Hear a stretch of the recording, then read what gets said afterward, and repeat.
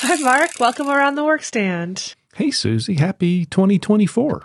Happy 2024. Can you believe it? I guess I've said I can't believe it most of my life. I guess I should start believing that time does in fact move forward. Yes, I'm mildly I don't want to say I'm resistant. I just sometimes it just moves faster than I anticipate.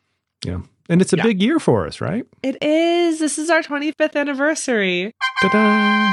Ta-da! It's exciting. 1999. Think about what we were all doing back then. I don't know. I tried doing a little bit of looking back in the Wayback Machine. If anyone's familiar with that website, It is wild. So I tried to look up, maybe what our website looked like back then, or in the early aughts, and some of our retailers' websites, and we've come a long way. Yes, I want to say we've done so much, but it's also like the internet has come a long way. I think that's the right way to phrase it. The internet's come a long way. Well, we're going to talk about something that's fresh on a lot of folks' minds coming out of the holiday season, and that is fraud. Mm-hmm. And it's a constant topic of concern for merchants. And just because the Christmassy holiday season's passed, doesn't mean all those chargebacks are done yet. I will say that I talked to Barbara, and this year relative to last year was flat or maybe even a little fewer number of tickets related to fraud, which is a good thing. Oh, wow. But it's not going anywhere. So coming out of this heavy holiday season, while there's still some chargebacks that might float in, I want to take a look at how you can protect your business without losing too many sales. You don't want to lock it 100% down. And how do you document your processes and support your team in a way that gives you the best chance at dealing with fraud effectively? So we'll talk about the common types of fraud, the landscape and the types of risk that we're dealing with, credit card processors and gateways and our place in this process as a company.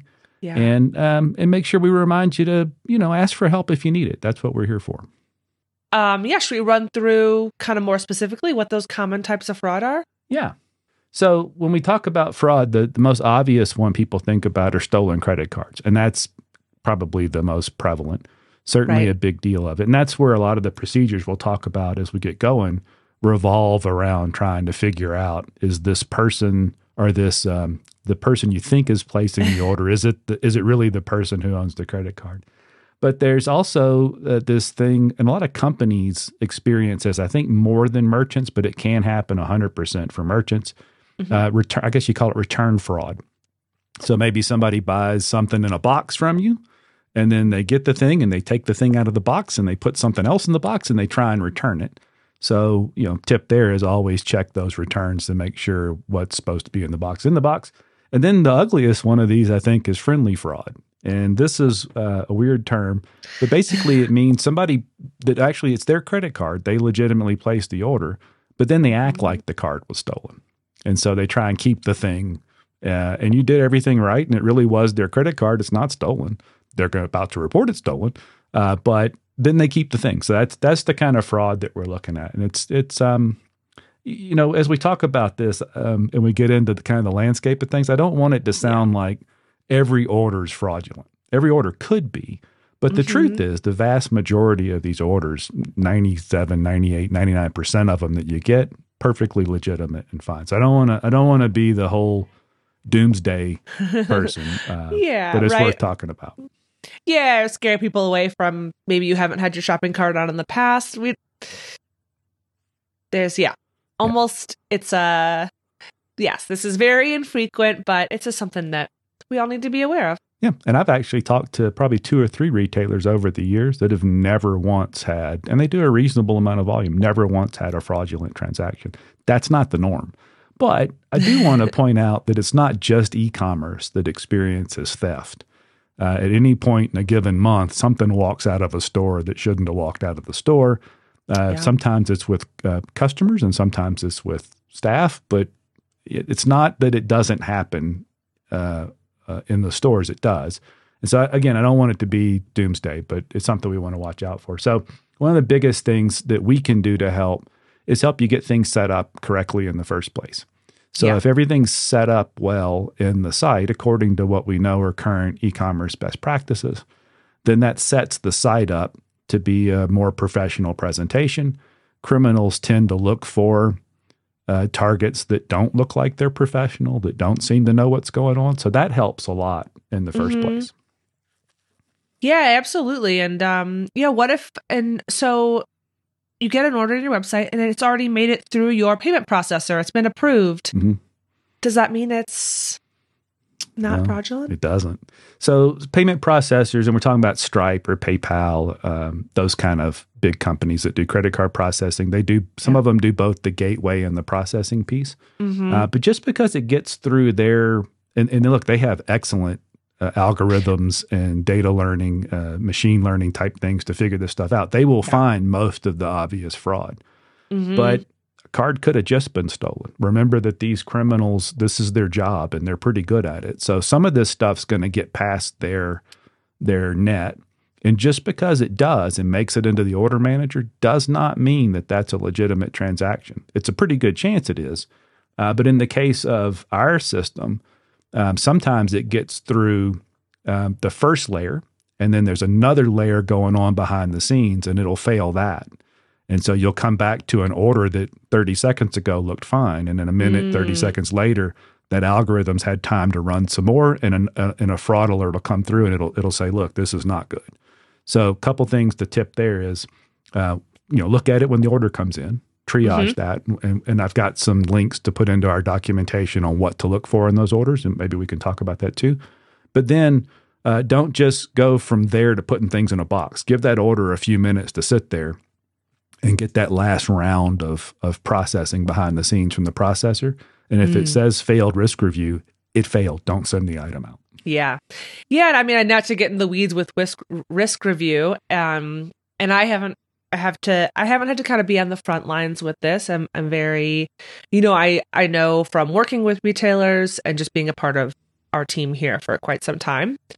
But it can't catch every single fraudulent order. Otherwise it's going to be, because like you mentioned, friendly fraud and things like that are legitimate in a way. It's just the person is that's not good. So much. And that comes in the form of a question of, well, why can't they catch everything? Yes. Well, there's probably no way to catch everything. They could certainly catch more, but the tighter that grip gets, the fewer or the more legitimate orders will get bounced out for oddball reasons. So yeah, you're right. You don't want to grip it down too tight. Yeah. So it's it's a balance, but for sure. Yes, I have some very cute doggies outside my window. I just want to throw that out there right now. Okay. Moving on. So what to look for in orders? Yeah. Again, I'll link to our documentation for this, but generally start at the top of the order.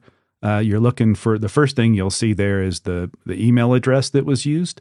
And again, none of this is 100% golden. So, but if, my name's Mark Still and the email address is biglove@hotmail.com, that's a first thing to go, that's odd that he has such an odd email address, or some completely random thing at some sketchy domain, Hotmail, Yahoo, etc. Watch out for that. That's the first thing. Addresses, not every order that has a different shipping and billing address is fraudulent.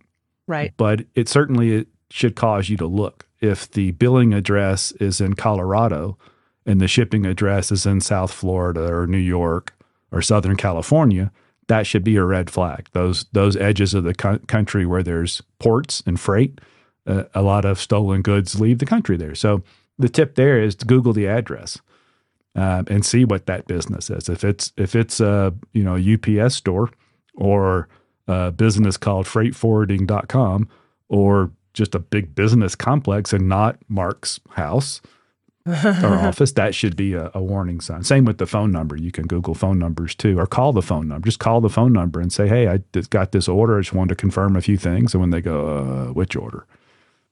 There's your red flag. Yeah.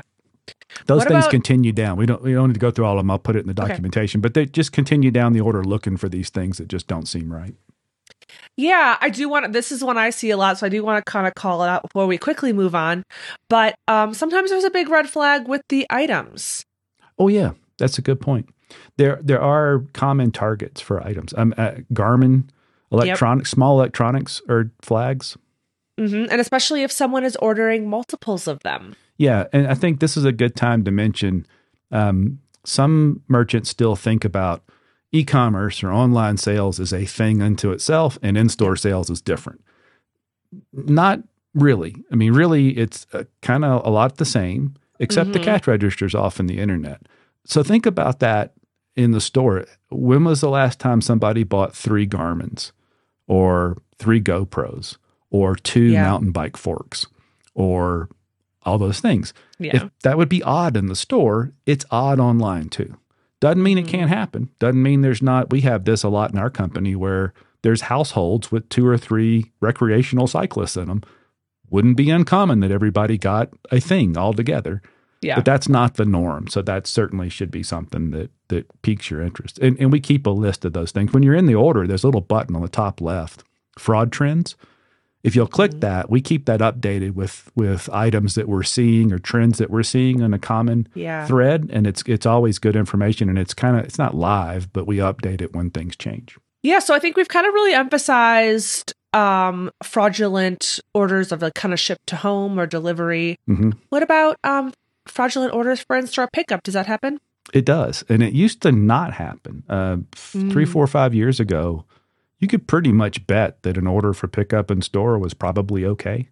That has not been the case lately. And I think part of that is bike prices and values have gotten high, and the risk reward has tilted in favor of it's worth the risk to try and get into a store and pick up a stolen $6 or $7 or $8 or $10,000 bike and get away with it. So you can't assume that just because somebody's willing to come into the store that they're legitimate. You gave me some grief as we were getting started before we recorded about calling them brazen criminals, but they got guts.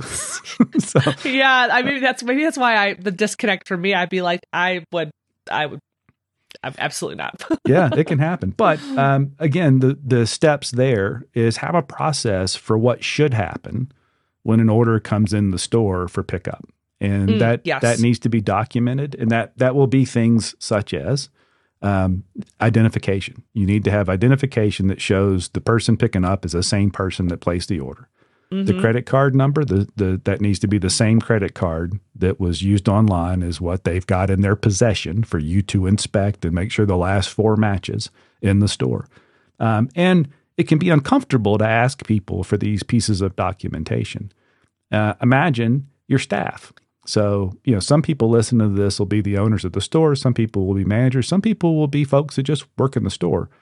You have to document these things and train your team on it and support them, because customers, even legitimate customers, might get put out when they get asked to provide this information. You just have to let them know that you're doing it to help prevent fraud. But don't be the owner that walks over and says, well, they look friendly. Don't worry about it. It'll be fine, because that doesn't send the right signal to your team to continue to follow these processes. And it's really important that you follow them for every single order. If your process is every order gets that, every order needs to get that. Mm-hmm. What else? Well, we talked about what's our role as Workstand, because a lot of times when something goes south, it's fair when a merchant says to us, well, I did, it was in the order. It came through. It was fine. What do you mean? It's my responsibility. Our place in the order is facilitating the process.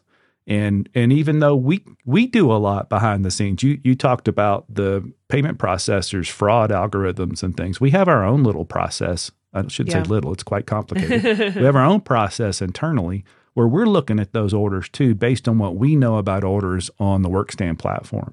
Mm-hmm. That information doesn't come right away. It takes 24 to 48 hours or so for that. And so a lot of merchants now, in addition to trusting or using what the credit card processor sends, for orders over a certain amount, their process that's documented in their policy and shipping page is to hold orders over some amount like $1,000 or $1,500 for an extra 24 hours to give our system time to do its thing. Now, it can't guarantee anything either.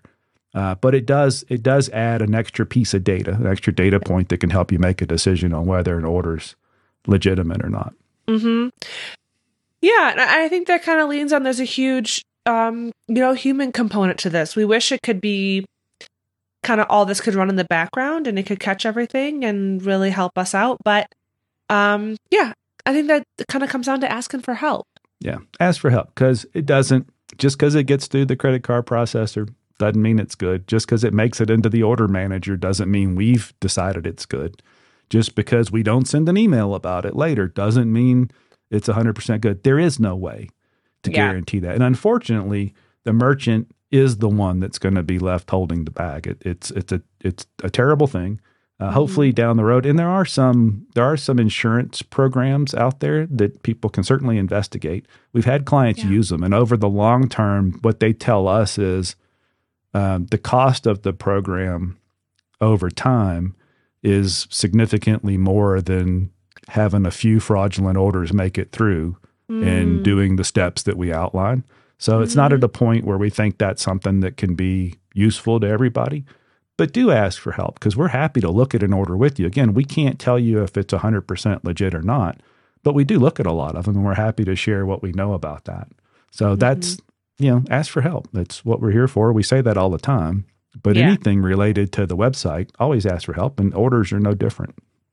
Yeah, we have great documentation. If you need, help kind of sharing some things with your team, I think making sure everyone is educated, kind of create a little checklist is key.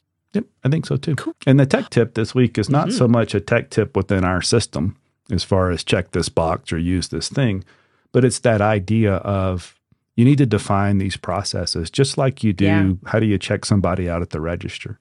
And define them. And we're certainly happy to help share. Some of the documentation we'll link in the notes has some tips on that.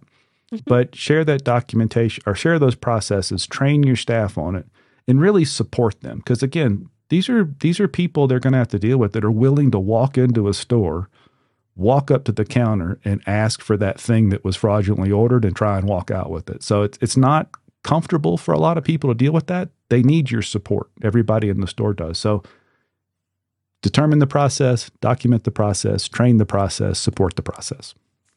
Yes. Yeah, cool. What's coming up next? Yeah, we've enhanced our agency subscriptions, delivering more value there. Really excited to start talking more about that.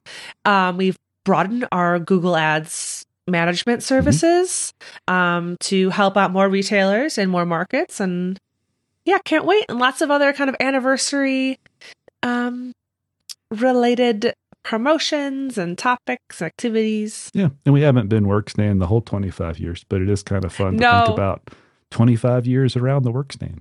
Yeah. It is kind of funny writing copy and you're kind of like, oh, Workstand. I was like, well, it hasn't been a year yet.